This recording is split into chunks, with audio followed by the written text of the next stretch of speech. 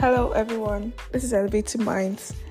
Thank you for listening to my previous audio, and I really appreciate it. Thank you for being there. You guys have helped me a lot in doing what I'm doing. Let's pray in Jesus' name. Father Lord, I thank you for today. Thank you for your grace. Thank you for your mercy. Thank you for your kindness. Thank you for your peace. Thank you, Lord Jesus Christ of Nazareth, for everything that you have done for us. Thank you for understanding us deeply. Thank you, Lord Jesus, for never letting us down. Lord, we say thank you. Thank you, Lord Jesus, for another day like this to elevate ourselves. Lord Jesus, we say thank you. Holy Spirit, we welcome you to our midst. Lord, help us out. And you're the only one that could reveal the truth to us. Oh God, help. Let the light of God shine in those areas that needs light, in the mighty name of Jesus. Amen. Amen. So today we'll be talking about the tongue. Well, what I've gotten from the Bible through the Holy Spirit is what I'm going to share with you today, which is the tongue. And in James 3:1 talks about you shouldn't be eager to teach in the church because people look up to you, and you should be extremely careful on how to live your life so that people won't be confused. So I think it's in the Bible that said practice what you preach. Yeah, so if you know that you're not practicing this, don't preach it. Just preach what you practice. If you know you talk about people about not giving up, don't give up too when you have your own issue. Try to stay strong. If you know you're talking about faith or joy, you need to always be happy no matter the circumstance. You cannot be telling somebody be happy and next minute you're angry with somebody. Doesn't make sense. So preach what you practice. Because you're a teacher, you cannot be teaching someone what you don't understand. It's a very great confusion there. So in James 3:2, talking about just using James here. In James 3:2 talks about our words. Our words are powerful. Remember, we are made by God, and Jesus with the Holy Spirit lives in us. So whatever we say, we should be careful not to bring wrong words out of our mouth. It says in that verse that it can control our lives because of how powerful it is. When you read James 3:2, it talks about the tongue. The Bible talks about the tongue, that it has so much power. We should learn not to give up on our words, that's on our good words. We should continue to believe it no matter what. Because sometimes when we have been saying a proclamation that is good, it tends to be slow. You might not say it, and even when you still want to continue, you'll be saying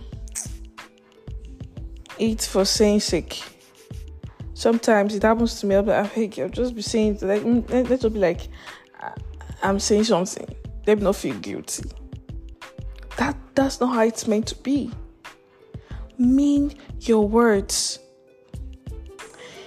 Mean your words. That's why I urge us to speak confidently and believe that as long as God used his words to create this earth, you can tame the earth to obey you and give you what is yours in this world, because everything is made through Jesus Christ. It is words that comes out of person's mouth that can control someone else for years.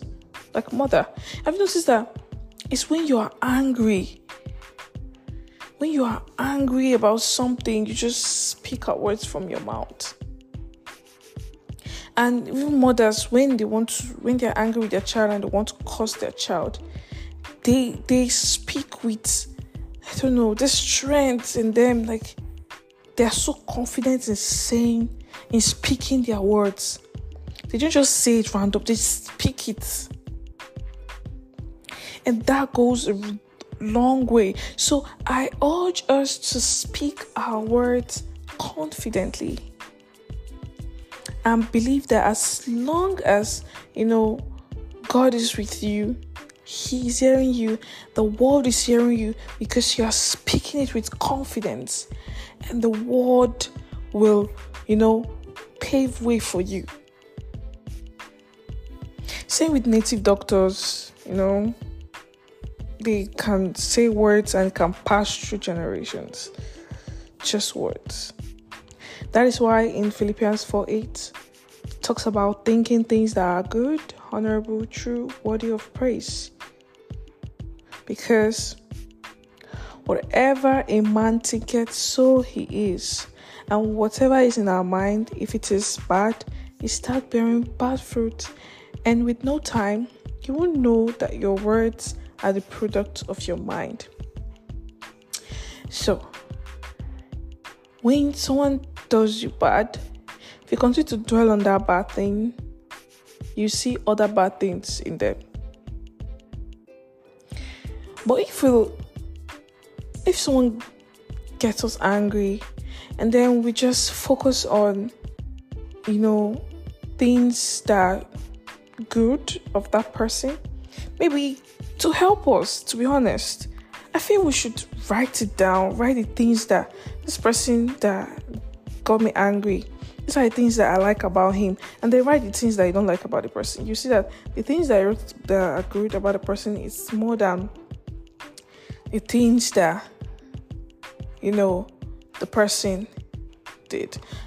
And even when you feel the things that you wrote that are good are less than the things that the person did that is bad, I said yesterday that you should write a love technique on how the person has hurt you, how you wish the person could be okay to change in a polite way, and then tell the person how much you love the person. Tell the person what you love about the person, and then give it to him or her. Tell the person to read it out. That will help. That will help. Most of the things that we think today, it's in the Bible. I read one verse in the Bible that said, God doesn't make us to have bad things in our life. It's our thoughts. It's in the Bible. It's one place I read it. It said it's in our thoughts. It's what we think. So it bears fruit in our hearts. Those bad things, those things that are too. And then when it bears fruit, it's start manifesting because we didn't know that we had it in us. So rather than having bad fruit in us, why don't we get good fruit so that we start manifesting those things in us? It's just like when you're eating good fruit inside, right? You're eating it. You can see that it will start, making your body fresh. You start looking good. It's something that is inside you, so it comes out. So always think good things, so your words will be pleasing to hear, to others, to God. Bad water and sweet water ain't meant to come out in the same place because it is useless. Same with trees. You can't see a pawpaw tree or an orange tree bringing out apples. No. It only brings out the right fruit. And you are a branch in Christ, so you have to bring out the right fruit. So if you don't plant the right seed in you, you cannot get the right fruits. So you can't be in the branch of Christ because you have planted the bad seed. So if you have been wishing for good life, best partner, great adventures, but because you have planted a lot of bad things in you, there is no way you can get what you want, because long run you have been doing things that are not good. So I just urge to do the right thing, so that later on we see our fruit coming out the perfect shape we ever want. So we should always speak confidently from our mouth, and remember, it's what you think in your heart. That's what so the man speaketh, right? So you need to think good things in your mouth, in your eye, and in your mind. So when you bring it out, it can elevate someone close to you. It can nourish the person. It nourishes your soul too. It can nourish a broken-hearted person close to you.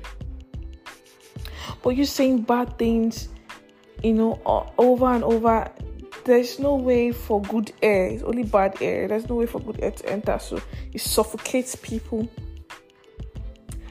And they just don't know what to do anymore. So I urge us to control our tongue, to always say good things no matter what. Write out things that you know that people are good at when they get you angry, and focus on those things. Forget about that. Just focus on the good things. See, let me tell you, if Jesus was focusing on our bad behaviors, we won't have come to Christ to be like, even as I'm a sinner, God still love me. So if you are forgetting what someone has done but focusing on the good thing, and you're still talking to the person, happy with the person will want to change. Person will be like, wow, even if I don't have the best behavior, you still love me. The person will want to change, because that's like perfect love. No matter how, the person will want to change, because God loves us dearly.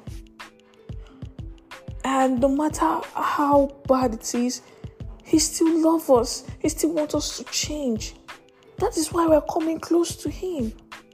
So if you don't do the same thing to others, how do you want them to, come to know the light? I'm talking to myself too, because I just realized the Holy Spirit just told me, instead of you thinking how annoying something is, if the person has gotten you so angry and you need to tell the person, if you cannot tell the person with words, because you could say something very bad at that moment, you can write it down. Give it to the person. First read it. Is it pleasing to your own ear? If it's pleasing to your ear, give it to the person, but express yourself. Don't keep your anger and write some, and express everything.